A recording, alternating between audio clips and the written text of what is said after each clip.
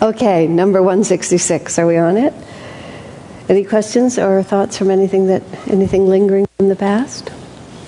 Okay, Tom, is this actually your last class? You must ask a lot of questions so that we will remember with a great fun. Tom is not leaving the planet, he's just leaving the state of California. One of the ones we were talking about last week, where Swami was asking Master about, can an avatar have a life like William the Conqueror and still be in samadhi? Yeah. And Master said, you never lose the consciousness of freedom inwardly. Yes, you never lose yes, exactly. So I was thinking about that word inwardly.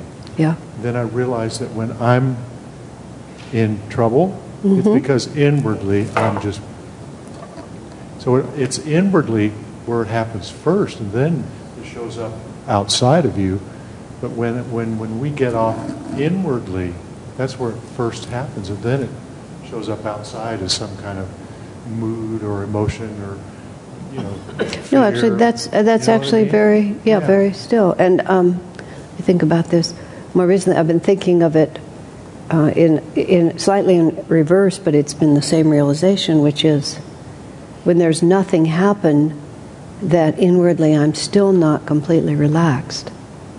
That there's a degree of just sort of an undercurrent. Anxiety might be too strong a word for it, but I'm certainly not relaxed.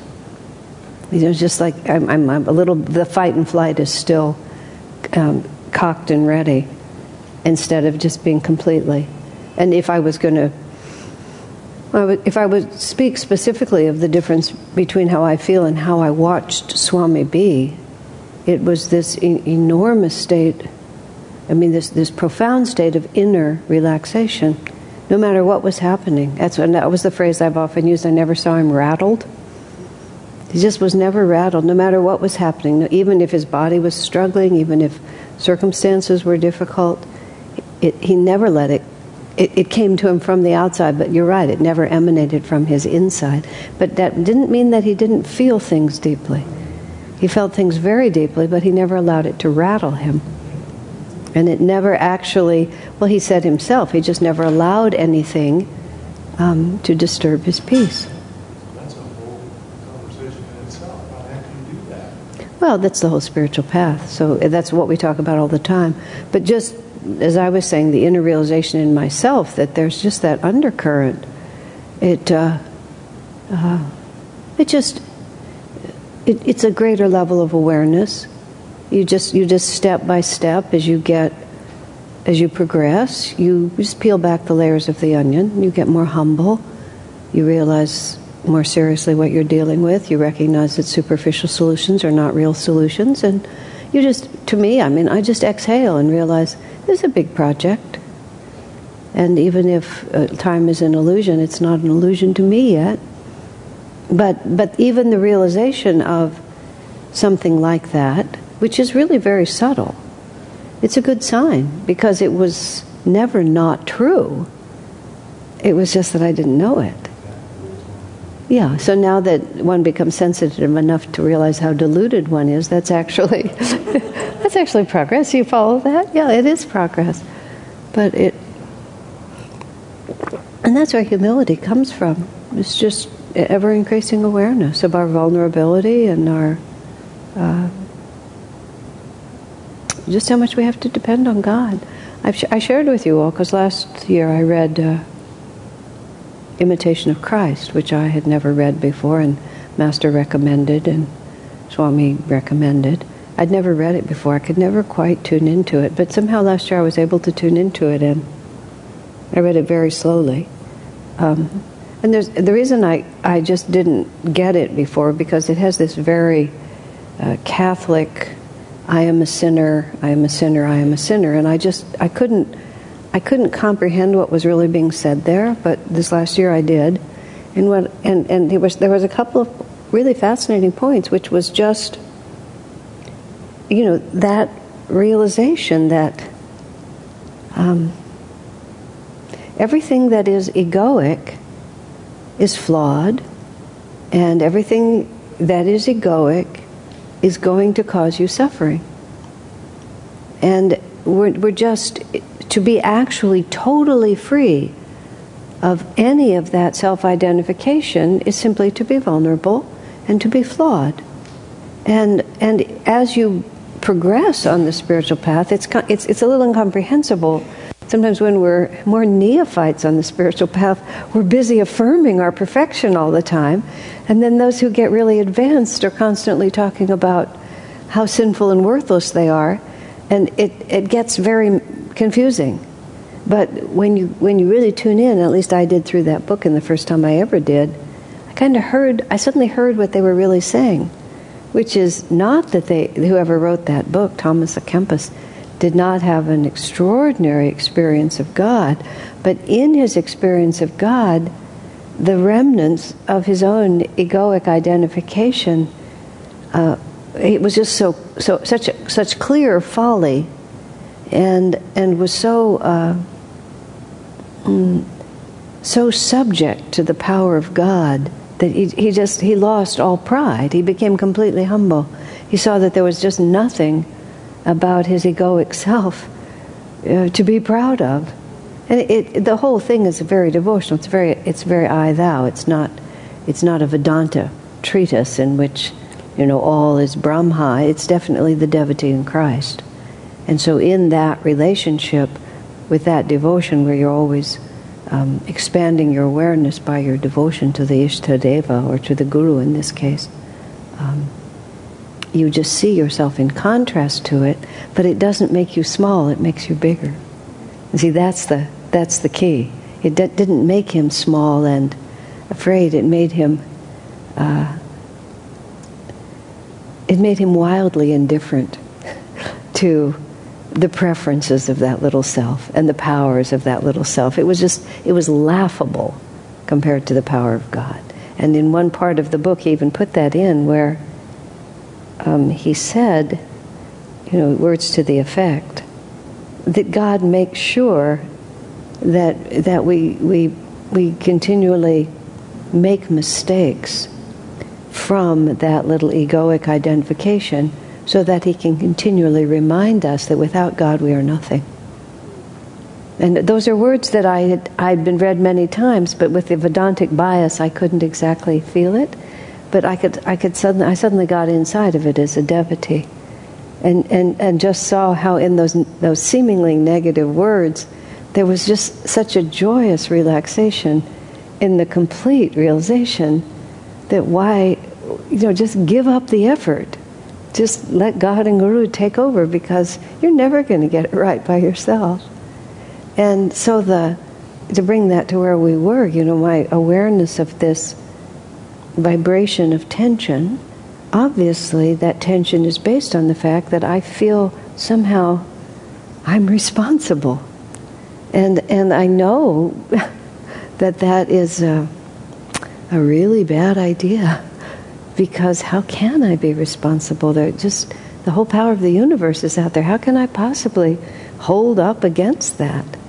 And so just the freedom that comes is the freedom of not resisting the idea that you're nothing, but this is what Thomas à Kempis was trying to get us to see, but just tremendously embracing it, because on the other side of it is where we really want to be. It's all about consciousness. You put it into words, and the writers, they put it into words. They're just doing their very, very best. When Master wrote Whispers from Eternity, he encouraged the reader to penetrate through paper and ink, is how he put it, to the actual divine vibration on the other side of it. Paper and ink is, I think he said something like a mute person trying to speak, because what he was really trying to say really could not be embodied in paper and ink, but paper and ink might be able to trip us into the vibration he really wanted us to have. And so even when you read Great Souls, and that's why people argue, because they don't know what the Great Souls really meant, or one rejects thinking this isn't really my path or something. That's where I've also been reading a little about Ramakrishna's. Every so often I read these books about Ramakrishna's disciples because they're so terrific. And, just biographies of saintly people are so... I love biographies of saintly people. I don't usually like philosophy because I like Kriyananda's expression of it the best, but the biographies are just, there's a couple of books. They Walked with God, Ramakrishna as They Saw Him. They're wonderful books. But Ramakrishna practiced all these different paths. So he just picked up Christianity and became a Christian for a while and got into how you get there from here. He became Radha and figured out how you get there from here. Just these are all these different roads. So reading, I've never been able to read the self-abnegation that so often comes with Christianity, but Master recommended that book, so you know it's got to be in there. And then you think, oh, this is really just another way to say it, in a way that speaks to the devotee's heart, because it's really just devotion. It's not philosophy. It's not that it isn't philosophical, but it's just pure devotion. What does the world look like when I love God so much? Very good question. So yes, when Master was by himself, there were no vrittis to disturb him. I remember many years ago, Swami Kriyananda was in seclusion, and I was working for him, so he had me come in every once in a while. This was like 72, something very early. And he still took care of himself then. He didn't have a housekeeper, and he cooked for himself. I mean, I would occasionally, and others would occasionally cook for him, but he was in his 40s. I mean, he was perfectly capable of taking care of himself, and he loved being alone. Only slowly did he absorb all that staff, just out of necessity. But I remember I arrived, and he was in silence, and he didn't break his silence. He just would communicate through notes. But he was still making his lunch when I came in. And I vividly remember what is now the Crystal Hermitage living room, where it's all open like that, and there's a raised platform where the grand piano is. Many of you have seen it. In the original design, that whole raised area was actually a kitchen, because the whole house was one room. So that was the kitchen, and I was sitting on the couch in the living room, and Swami was making a chapati. And I just watched him make a chapati. And he'd been in silence, and I was in silence, and I just watched him make a chapati. And I remember writing it down. I reread it recently. I just thought, what is it that makes his making a chapati so different than I've ever seen anybody else do it? And of course it was just, he was so utterly connected to the divine that even in such a small gesture, the normal veneer of egoic self-identity, it just wasn't there. I mean, that was the whole reality of him from when I first met him. It just wasn't there. So even though he was engaged in something so mundane that was even actually to feed his own body, he just didn't have that veneer of this is me doing it. He'd just given it up. In other words, when he was by himself, he was completely free in his heart. He wasn't agitated with the kinds of attachments and self-concerns that bother most of us. Very vivid, strange little moments like that when you just see something you've never seen before, and by the grace of God recognized it. You think that all my years with that man and all the really interesting things I saw, but honestly, watching him make that chapati, still. How long ago was that? I can see him up there. And also just my puzzling over it. What is happening here that I've never seen before? We all know lots of people, lots of great souls, but you just don't see that.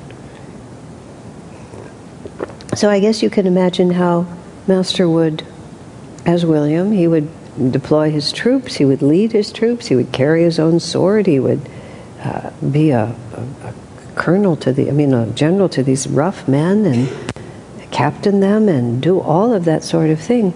But when he wasn't doing that, the place he came back to was one of, he called it inner freedom.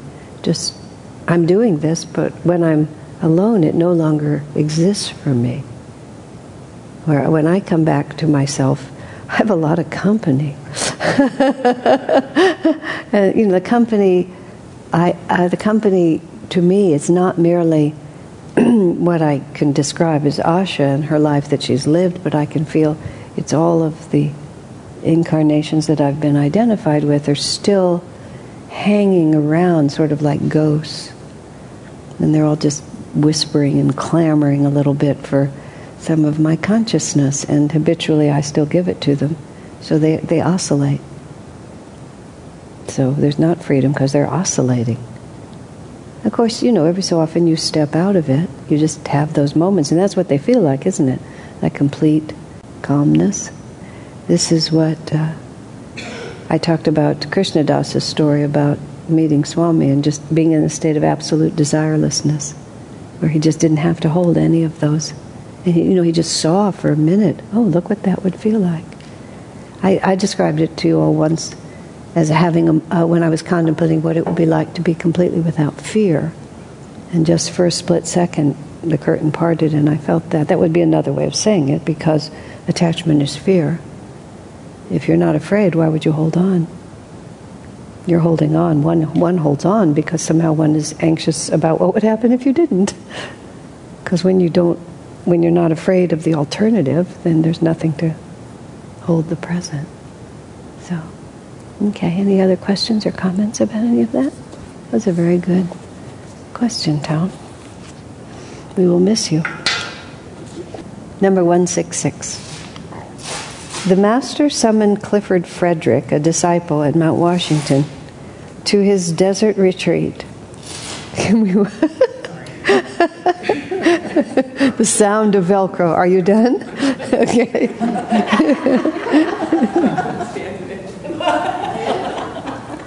The Master summoned Clifford Frederick, a disciple at Mount Washington, to his desert retreat. Clifford came, but was privately worried about the duties he was neglecting by his absence. The Master said to him, "I know you are worried, but this now is your responsibility. I go by the orders of the Supreme Boss up there. It is to him you are answerable. Don't bother with anything else. Be free inside. If God told me at this very moment, come home, I would gladly drop everything, organizations, buildings, work, books, people, everything to do His will. This world is His business. He is the doer, not you or I."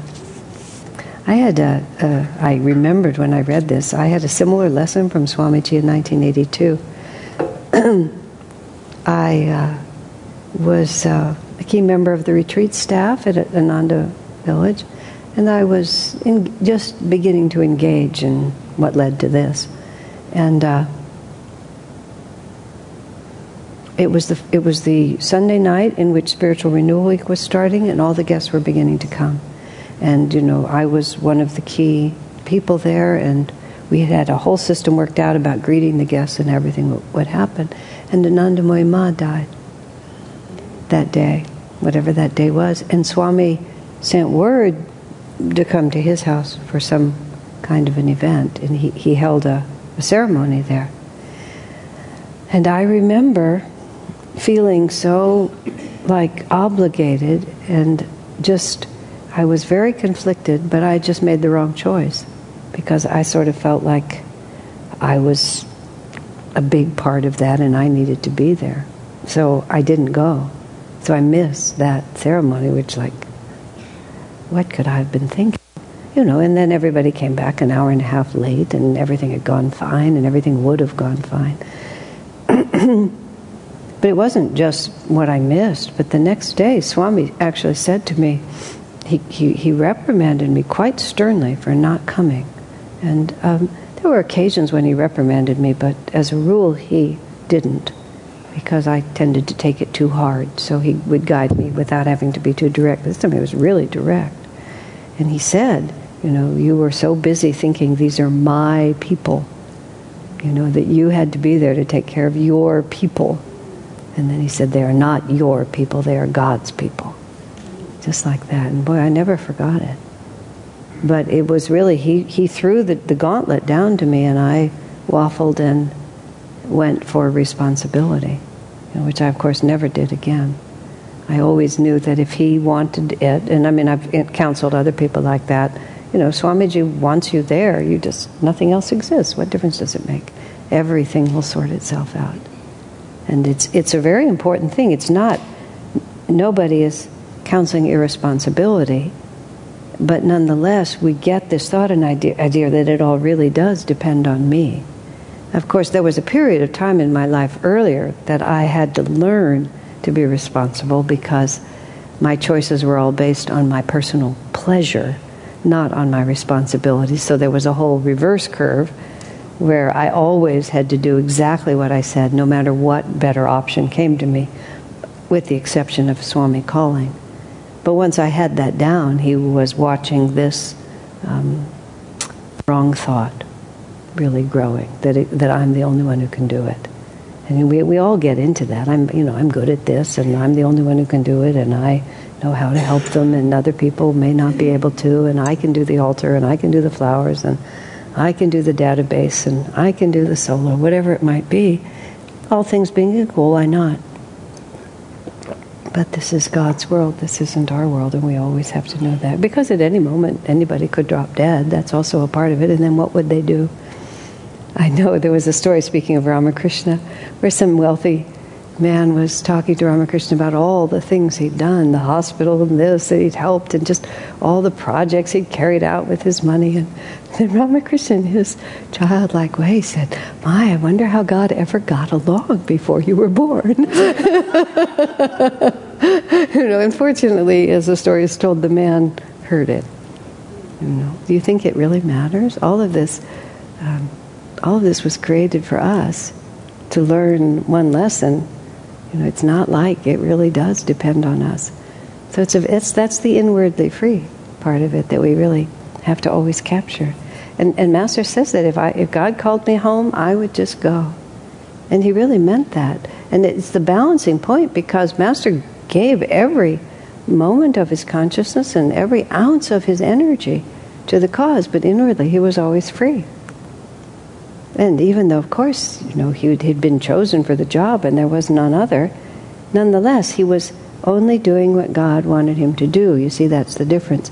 That's that wonderful thing that Mother Teresa of Calcutta said when some journalist was sort of challenging her on whether her methods were really effective in terms of helping the poor, that really wouldn't, the government take it over and do a better job, and just, the goofy things that people say. This was an interview in some documentary about her. And she just looked at the journalist and she said, "You look at me and you think I'm helping the poor." She said, "I'm not helping the poor." She was a very plain-spoken lady. "I'm not helping the poor. I'm doing what Jesus asked me to do."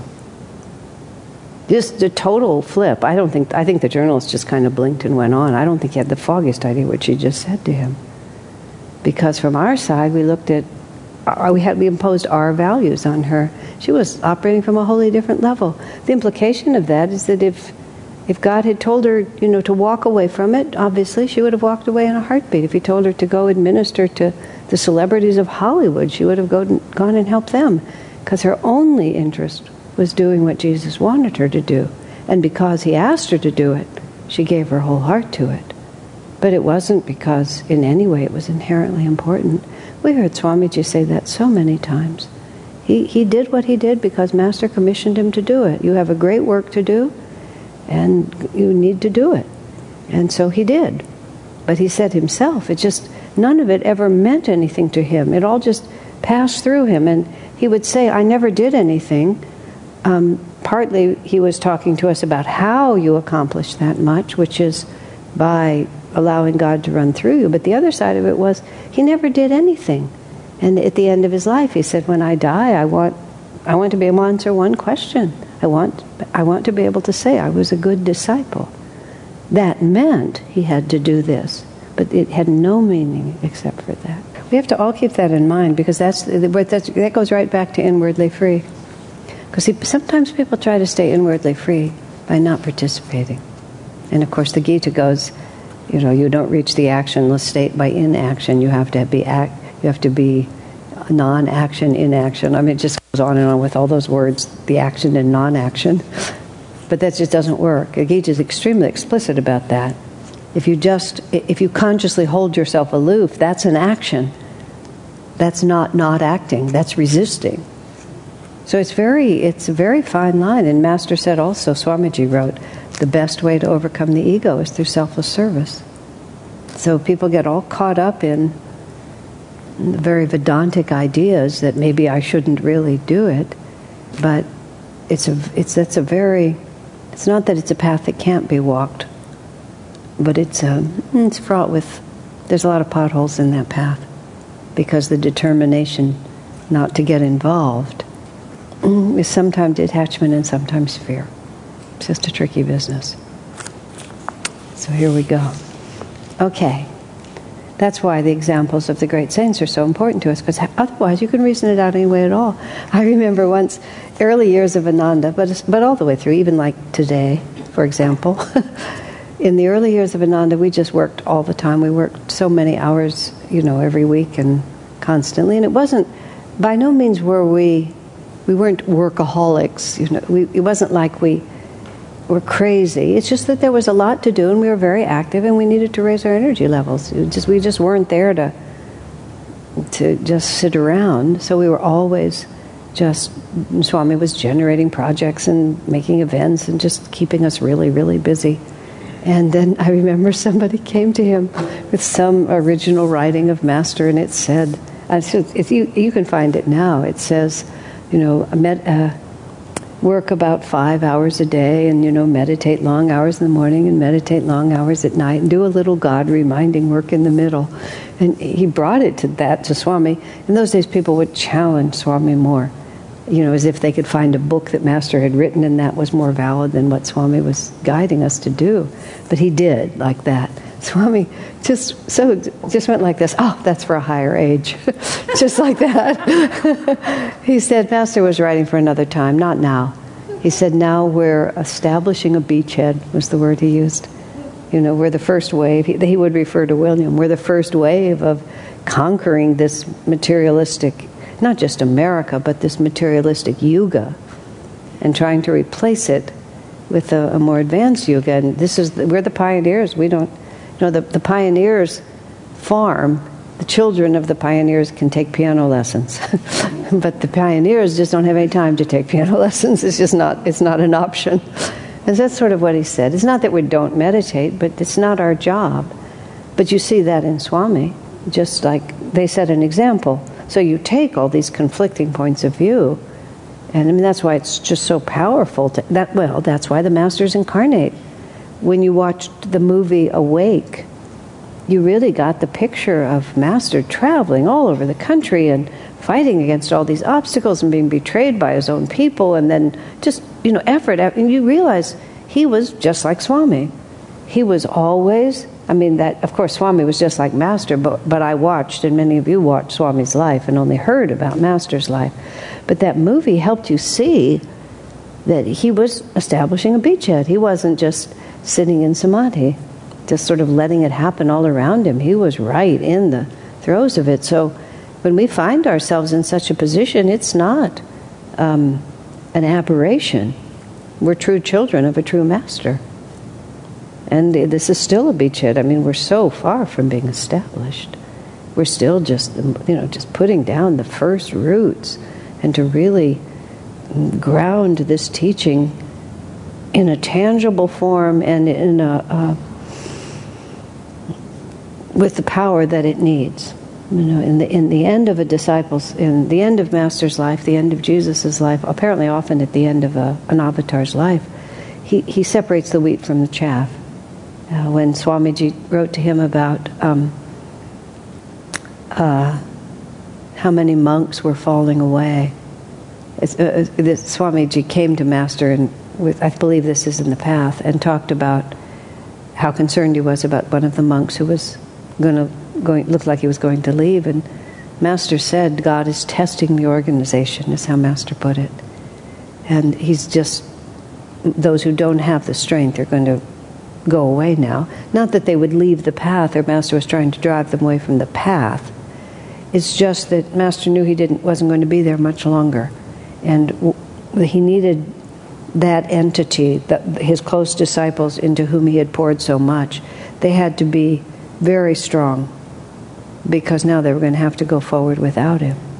And the same, of course, in the life of Jesus, much more dramatically. Eat my body, drink my blood, and from this point many walked with him no more. That's what the Bible says.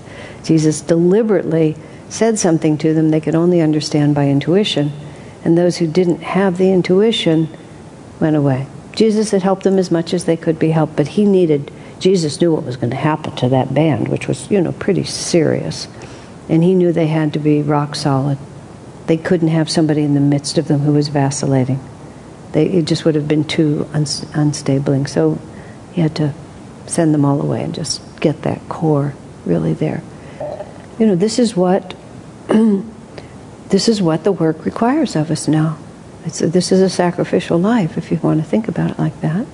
Swami talked about that. Swami talked about it in terms of his monasticism once he was expelled from SRF. He became a monk in a monastery. Master made him a monk 30 minutes after they met. Despite the fact that Swami himself said, in certain aspects of monasticism he was not entirely settled. But Master made him a monk, so he said, fine. So he was a monk in the context of a monastery, which is a very protected environment. There's you go home to that, and there you are. Then he was expelled from the monastery. And he was completely on his own, and in a country that doesn't respect monasticism. That has no tradition, in which women are very aggressive, and there's just no tradition. And Swamiji then felt it was his responsibility to start spiritual community, because he knew SRF wasn't going to, and he had been so inspired on July 31, 1949, I believe it was, when Master made the declaration about the importance of communities, and Swamiji felt that it was a clarion call to him. He really needed to do this. And this had been a previous interest of his before he met Master. At the age of 15, he thought that communities were the answer. So it was really his destiny, and he knew it. But the way he had to live in order to start a community was really antithetical to what it was to be a good celibate monk.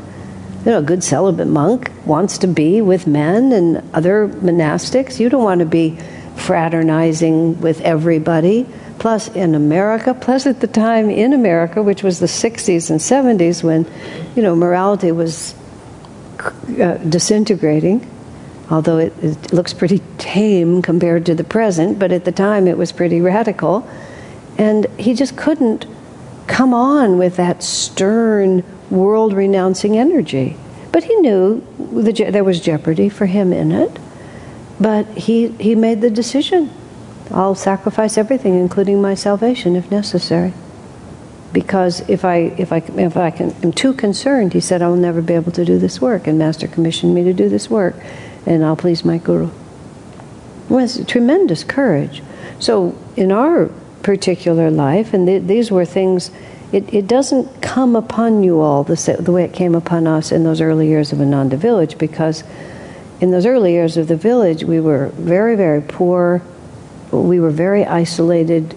We just had no options. Now, especially living here, the village is still a little that way, but everybody in Ananda Village has a car, and they can just drive off the property whenever they wanted to. We didn't have cars. 9 of us shared its little Volkswagen. We shared 2 Volkswagens. The first one we called St. Clair. And I personally, I think, destroyed that car twice. Once I drove over a big rock and knocked the transmission out. And the other time I put diesel fuel into it instead of gasoline. That wasn't entirely my fault, because somebody else gave it to me, but it was sort of my fault. So after that we called the car Rajasi. We thought that was a better affirmation than Claire. Claire was so impoverished. but it had a sunroof, and I remember riding 2 in the front, 3 sitting in the back, and then 3 standing up through the sunroof, But that was just, and we didn't even have that for long. That was incredible to have just even access to that car. It was such a big deal. I didn't even feel even remotely deprived. Deprivation never entered my mind. I was at the center of the universe, and what more did I need? And I came from a family, if I needed to be rescued, I wasn't poor like a person really can be poor. I chose to live a very simple life. If I had called my parents, they would have done anything for me that I needed, within their modest means, but I wasn't really destitute. But effectively, I was destitute. Never even thought about it. But we were just so close. You had to do it. If you didn't show up, everybody knew you didn't show up. There was just no way you could hide at all. It was pretty intense. And it just went on and on and on for years and years and years. And it blew a lot of people out. They did it for as long as they could, and then it didn't go for them. So the point being, a lot of other things would come up. I need this, I need that, I want this, I want that. This is important to me, that's important to me. But there was just this unrelenting necessity to go with the program. And it was great. It was just a great opportunity. That's why people would desperately say, we don't have to work so much. It says it right here. And he was just dismissive like that. He didn't even look at, that's interesting. It was just like, it has nothing to do with us. So, and then, Swami didn't explain it though. Like I was just talking about his own decisions and so on. He didn't explain all that for 20 years. He wanted us to find it. He wanted us to find it. And I remember, I've told you, I think this is relevant to what we're talking about. Yeah, about this work. Because when I came, I was very Vedantic. And I grew up with Ramakrishna first.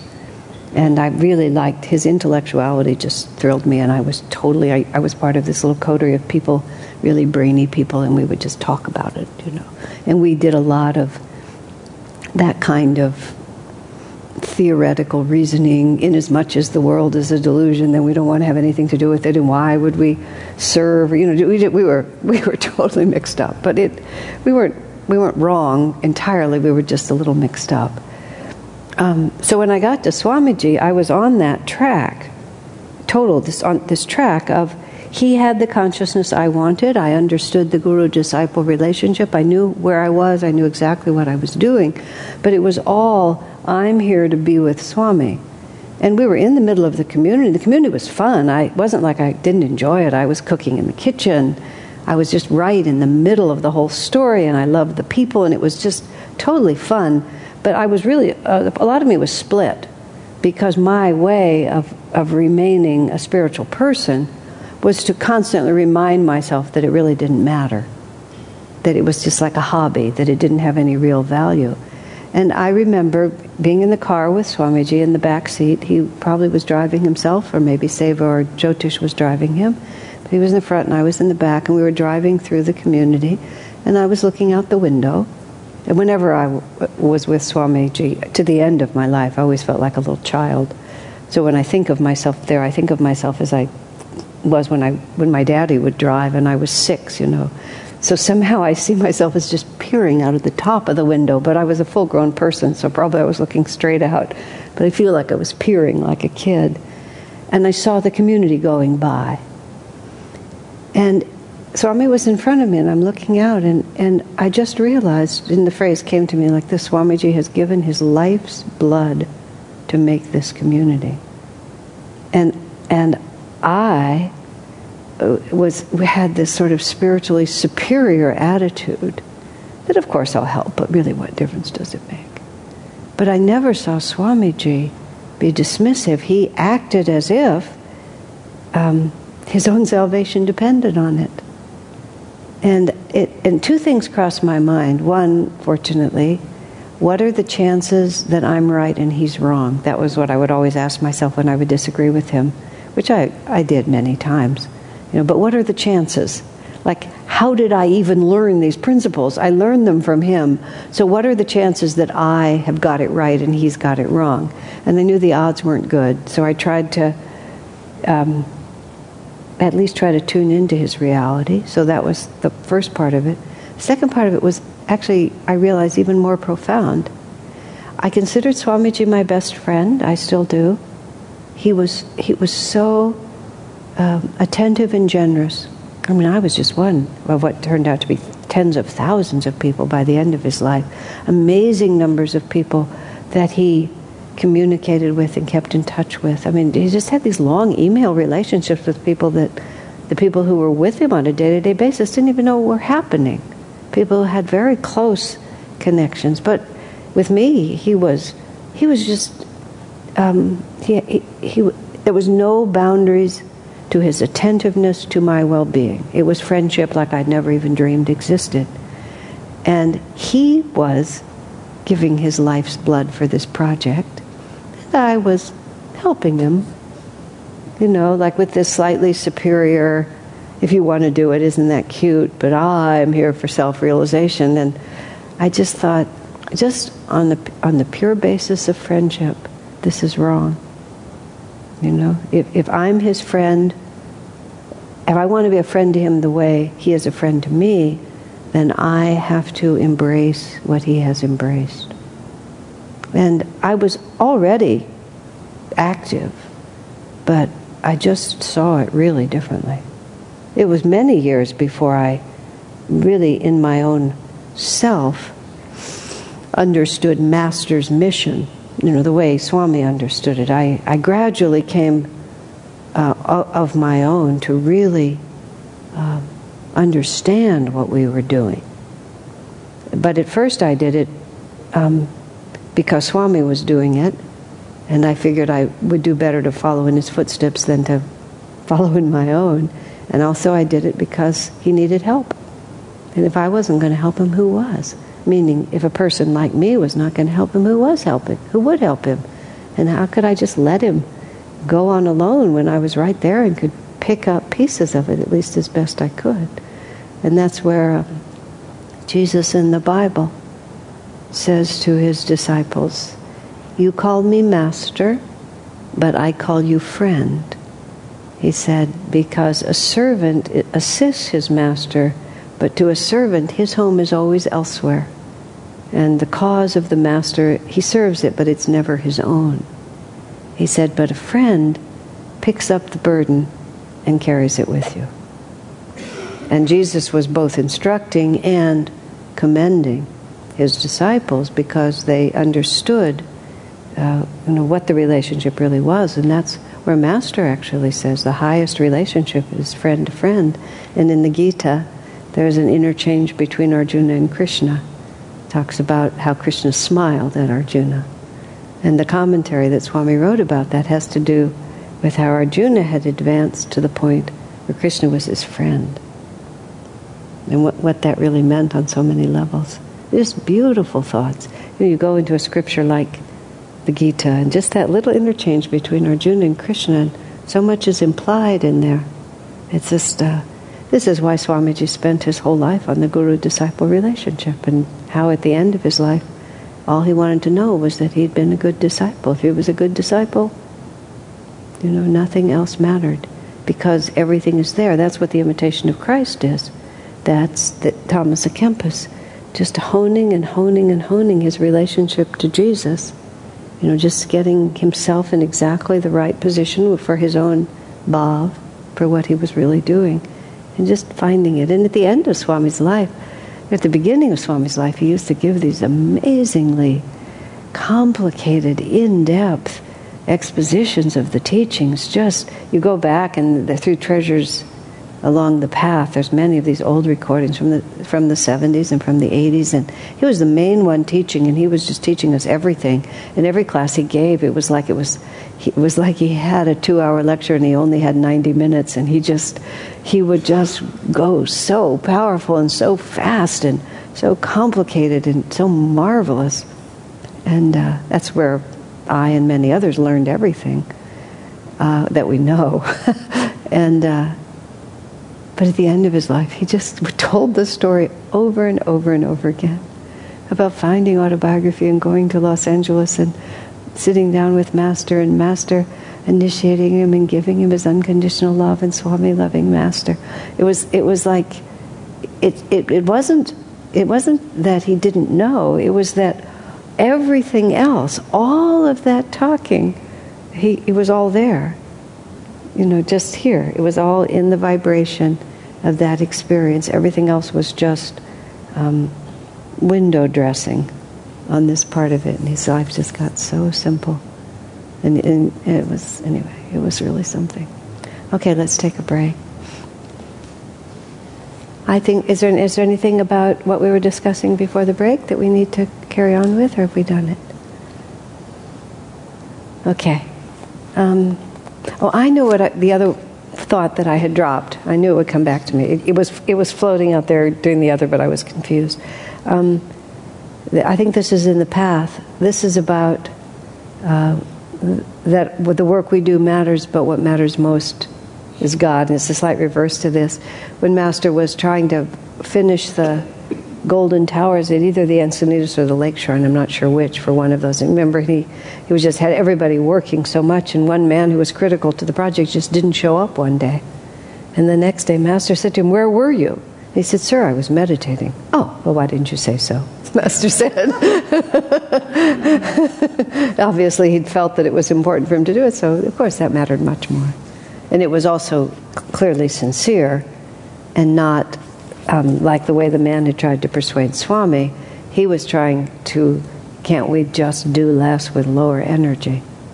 So that was the completely different response to different situations.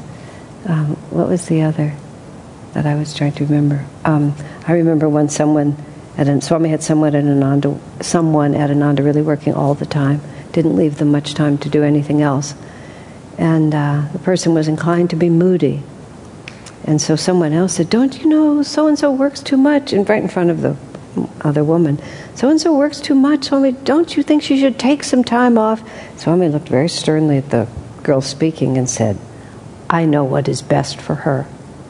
Just like that. Because if she had any time to herself, she did not use it to elevate her consciousness went down. And she had to, in order to keep her energy level above that downward pulling energy, she just had to keep putting the energy out. And gradually over time, the energy shifted. But for a lot of us, it was that. We did not know how to be sattvic. We knew how to be rajasic or tamasic. And if we were not being rajasic, we were not being sattvic. We were being tamasic. And that's one of the reasons he had us working so much, until we learned how to maintain high energy even when we weren't outwardly stimulated in doing things. So that was also the balance point that he was working with. That's what one has to look for oneself. In the name of, I need some time for myself, what self are we giving time to? And on the other side of that is, one has to be realistic. And a part of what happens at Ananda is you have to have the courage of your own self-awareness to say, I'm going home now. Even though the project is still going on, I'm done, I'm finished. And whatever I'm going home to, I'm leaving now, because it's not going to help if I stay here.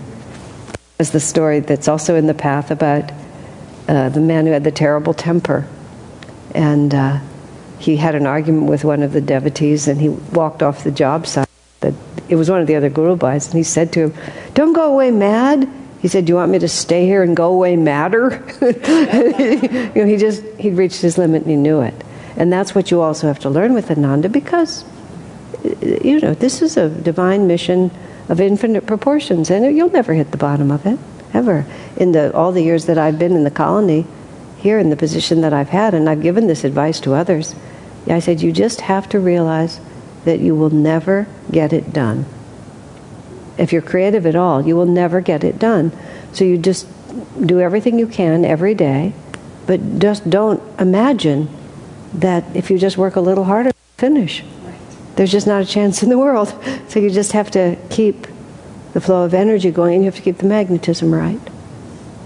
And that's life itself. You're never going to finish until you're dead. And if you're inwardly free, then you can walk away. But prior to that, so it all goes back to where we started, peace and freedom inside. Okay, number 167. Television appeared on the market only late in the Master's life. He cautioned us against watching it too much. Television has a satanic influence. That's a pretty straightforward statement, isn't it? He said, don't let yourselves be too fascinated by it. Seek instead the television of superconscious visions in the spiritual eye. So when Swamiji made a very serious effort to keep television out of Ananda village. I mean, this was, at the time, first it was just television because videos had only just started. finally they compromised, but he really didn't want television to come in. It's one of those very interesting discussions. I have to decide how to treat it in the book. Swami basically said, let's not have television. And somebody tongue-in-cheek wrote minutes later, there are all these community discussions trying to understand Swami, the word no. People are trying to intuit what Swami meant by the word no. But it just had a strong pull. And so they started a video library, and there was the thought that the televisions would all be communal, and you would have to check one out and carry it home, and it gradually it all, and for a long time there was no reception or very little, and it all managed itself. But all those days are past. But it was I don't know what's happened now with whatever you would call screen media. I mean, it's just a whole nother world. I mean, that was just literally, television was just coming on the market at the end. But he says television has a satanic influence. Wow, that's quite something.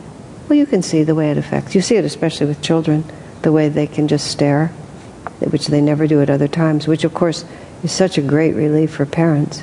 It's just too tempting. But it hypnotizes them. And I've watched it. When I missed the plane when I was in Rome on the way to Jerusalem, and I missed the plane sitting right in the airport, and the plane took off when I was sitting right there, was because there had been television screens in front of me facing the gate, which I would normally have done, and I just couldn't. They were actually advertising screens, but they were so intense I turned my back on them, which meant I turned my back on the gate.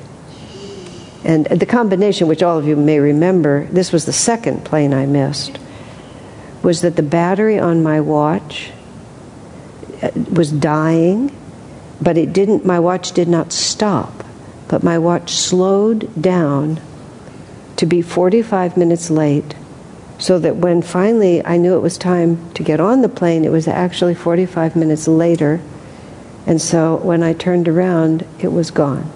I mean, what a combination! And there are no clocks in airports anymore. So that was the second plane that I missed, trying to get from Rome to Jerusalem. And then first I just freaked out because where did the gate go? Where were the people? And I sort of was, and I was not at my best. I was not inwardly at peace. Yeah. I was really shaggy. And I just finally found, in Rome, and a lot of people speak English, but not everyone, and I finally found somebody to talk to me, and I said, I'm right there. It's like, look, and I look at the time, and he took my boarding pass, and he said, well, this plane left, 45 minutes ago. No, and he looks at my watch. He tells me my watch is wrong, at which point, and it's still running. At this point, I just went, God really does not want me to be there. And I went back and checked back into the hotel that I had so gleefully left a couple of hours earlier. What a time. But it was all because of the television screen. Really. That's really why it happened. Because I'm an experienced traveler, especially when I'm alone. I was sitting right at the gate, and I always face the gate, because I'm an airhead, and I know that. But the television screens were so intense, I just couldn't bear it. That's Satan's job, is to entice you to follow energy streams. Yeah.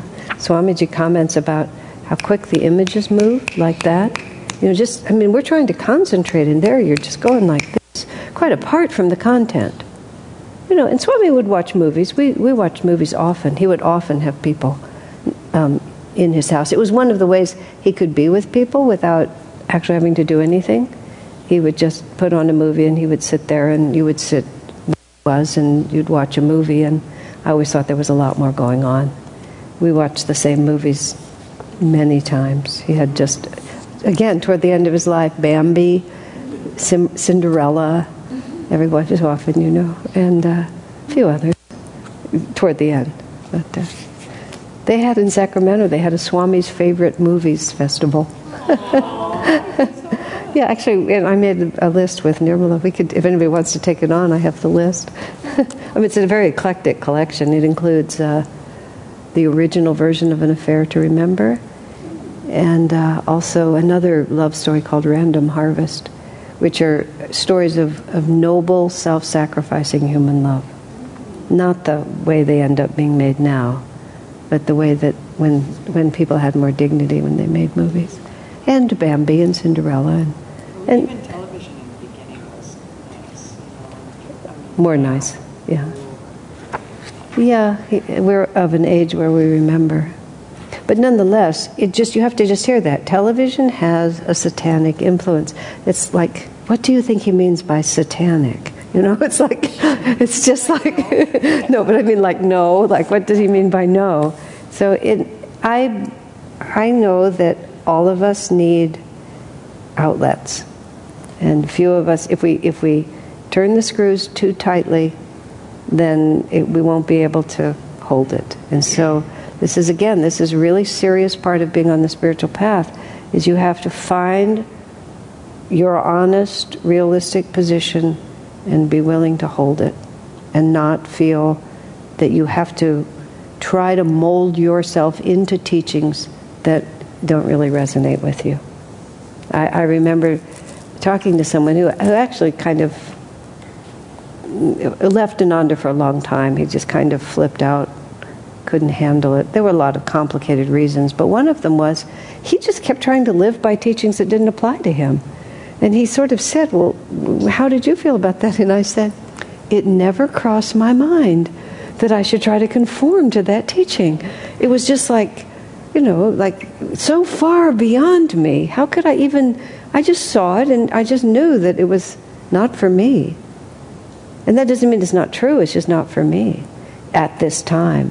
When Swami was writing the Essence of the Bhagavad Gita commentary, and there's a section in there where he describes how, as a Jivan Mukta in meditation, you can work out the remaining karma from your previous incarnations. And it's not exactly a step-by-step manual, but it's pretty explicit.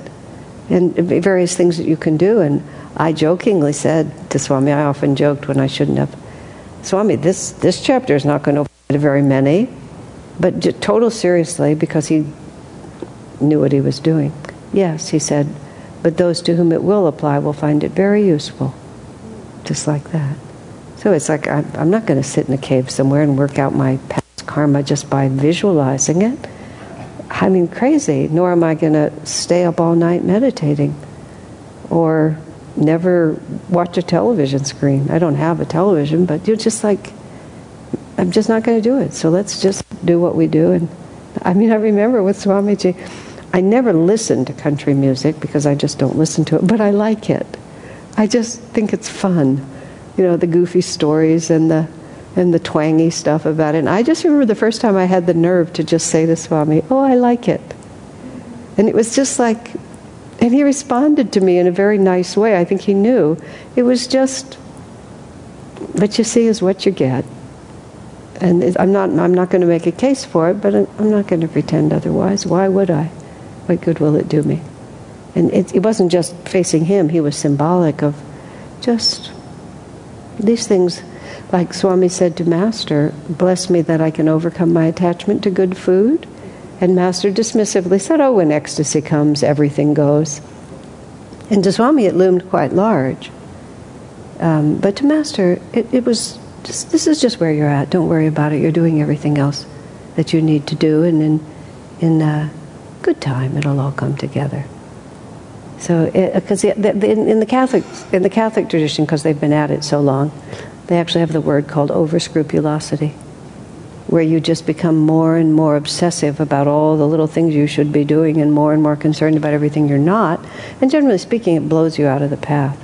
I went there for a period of time, and Swami just said to me, God doesn't want you to be unhappy.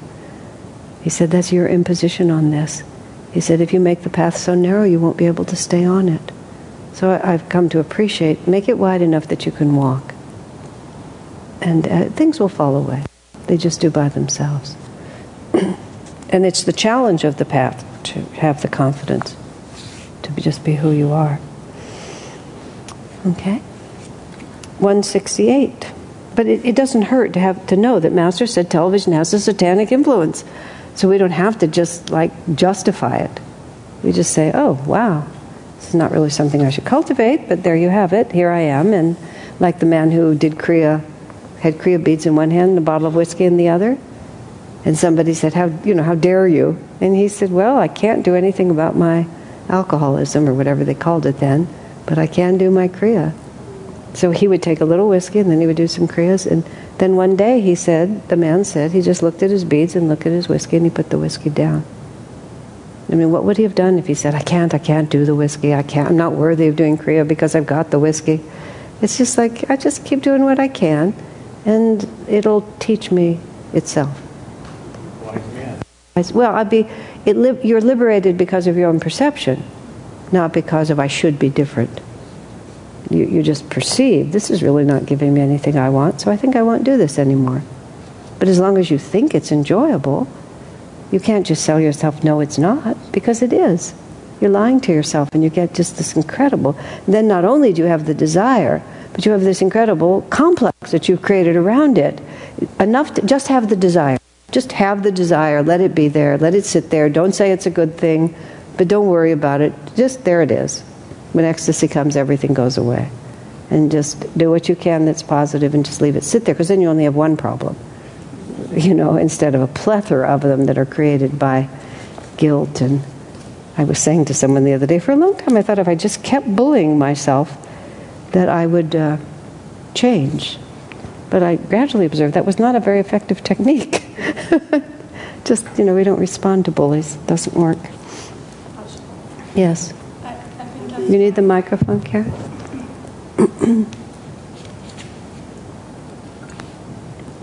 I think that's why Master said, never count your faults. Just ask whether you love God. And as I'm seeing it now, it's really because it takes you into a whole spin, into a whole downward spin, really, with all that we create around that.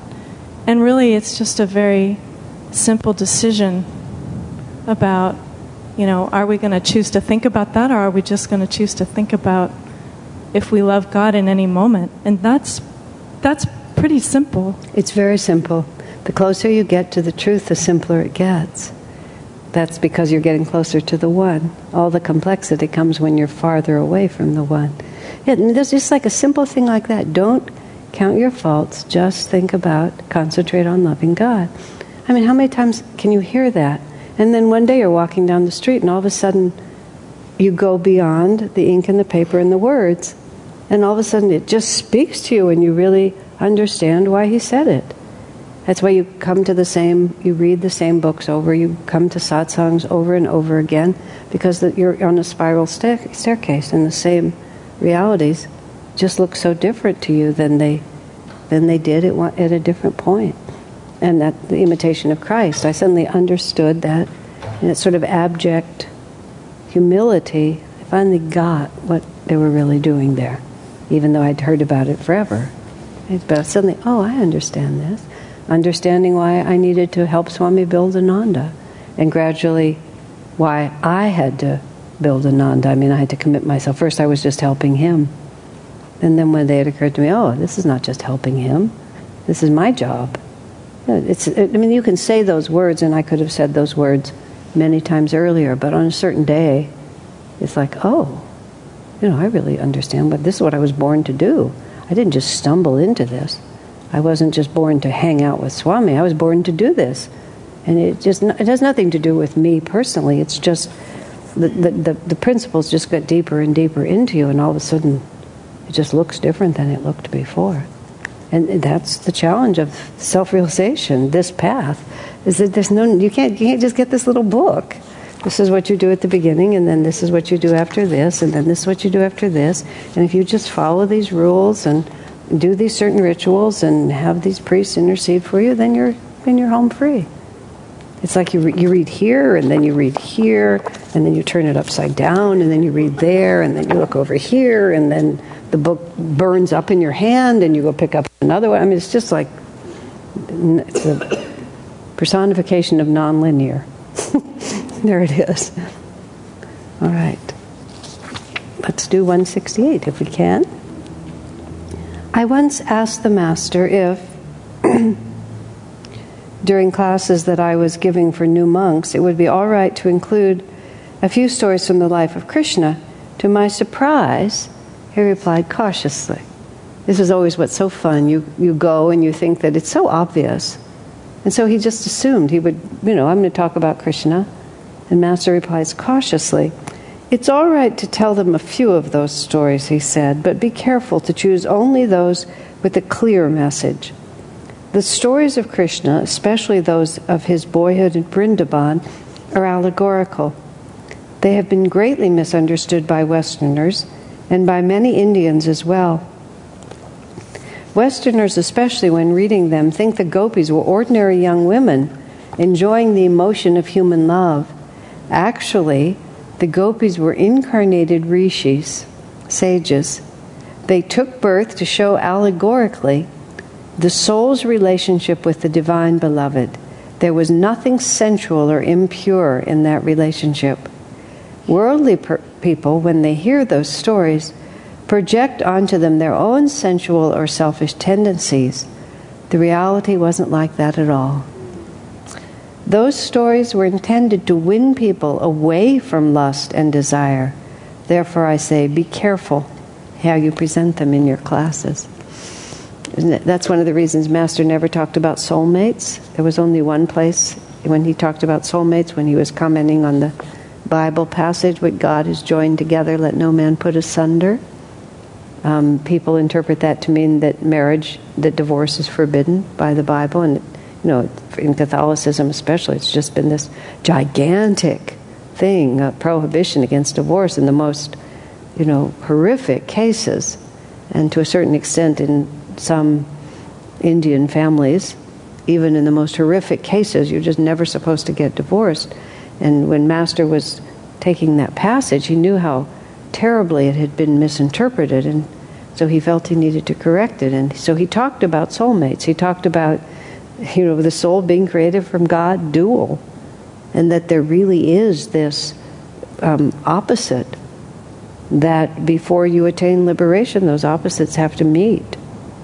And then you can go on. And he just said it like that. And Swami said it's the only place he ever talked about it.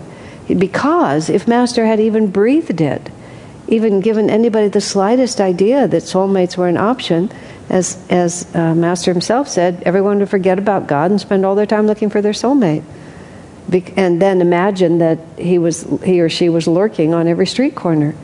I mean, already on the spiritual path, or people in the throes of romantic intensity, project upon their human relationships great divine meaning, which may or may not be there. And Swamiji talks about, that the power of that union in the context of before you attain liberation, that union has to happen. It must be complete transcending all romance or physicality or lustful energy. Because if you were still in that, you wouldn't be able to go off into the infinite. And it's not necessarily complementary genders or romantic at all. It's two halves. You can be the same gender, you can be mother and child, you can be guru and disciple. It's who knows. And it's a mystery. Swami wrote as much as he could write about it in Love Perfected, Life Divine. And he took Marie Corelli's original novel, which was fascinating but also extremely romantic. And he elevated the whole thing because she herself had an intuition but not a clear one. So when people read the Radha Krishna stories, it's the same thing. It's like this longing, this God-implanted longing to find a complementary union. It's all of us are compelled by it. However we express it, it doesn't express in everyone in the desire to marry. It doesn't express in everyone in physical sexuality. But everyone has this innate longing, this innate feeling of of the desire for love. Of course, we direct that toward God, and this whole idea of the soulmate is just so mysterious. It's impossible to know how that, for me at least, it's impossible to know how it would really work. And it's one of those things like, there's a beautiful story, Corrie ten Boom, who was this marvelous Christian-oriented saint, who wrote a beautiful book called The Hiding Place about her family's rescuing Jews during the Second World War. They were a Christian family in Amsterdam or somewhere in Holland, and they rescued lots of Jews. But she talked about, and eventually went to concentration camp because of it. But she talked about when she was a child, and her father was so loving and so wise, and sometimes she would ask questions of her father that were bigger than her little body, her little self could understand. And he said to her, "When we go on a railway journey, when do I give you your ticket?" She said, "Well, you give it to me just before we get on the train." He says, "That's right." He said, "And so it is with God in some of these understandings. He can't give them to you too soon because you won't be able to take care of them. But just before you get on the train, it'll be given to you." So I sort of think about the question of soulmates and things like that. Well, and working out karma as a Jivan Mukta, It's like, when it's relevant, I'll know, and God will give me the ticket at that point. And until then, we just muddle along and do our best. We just the same as everything I was saying. We just operate according to the best that we understand, and Swami has reassured us many times that God looks at the heart. He doesn't look at the confused mind. And so many times circumstances were very well intentioned and ultimately completely foolish. But if we had known that at the time, we wouldn't have done it, would we? Because at the time we were moving with the best that we knew. And when we finish that, then we know more. And we're able to go on from there. There's more to say on this, so I think I'll just stop for now and we can go back to Radhakrishna next week. Okay, so we went from, I think, 166 through, we're in the middle of 168 right now. Thank you. And why don't we have Tom come up here and give you a little blessing? We've given you lots of blessings, but you've been so integral to this story. Come and... Yeah, hundreds of people who watch these see. This is the guy.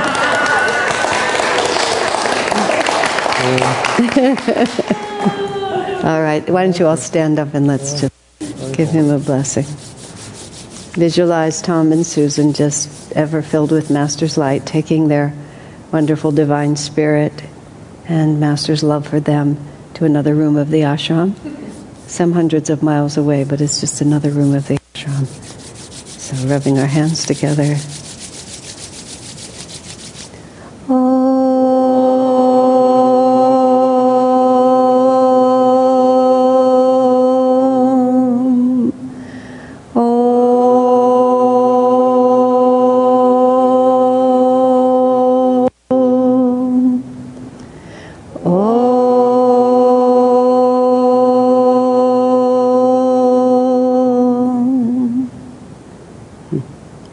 We will miss you. You've made things very lively on many an occasion. Okay. By proxy. Yeah, but he won't be here in the moment. Okay.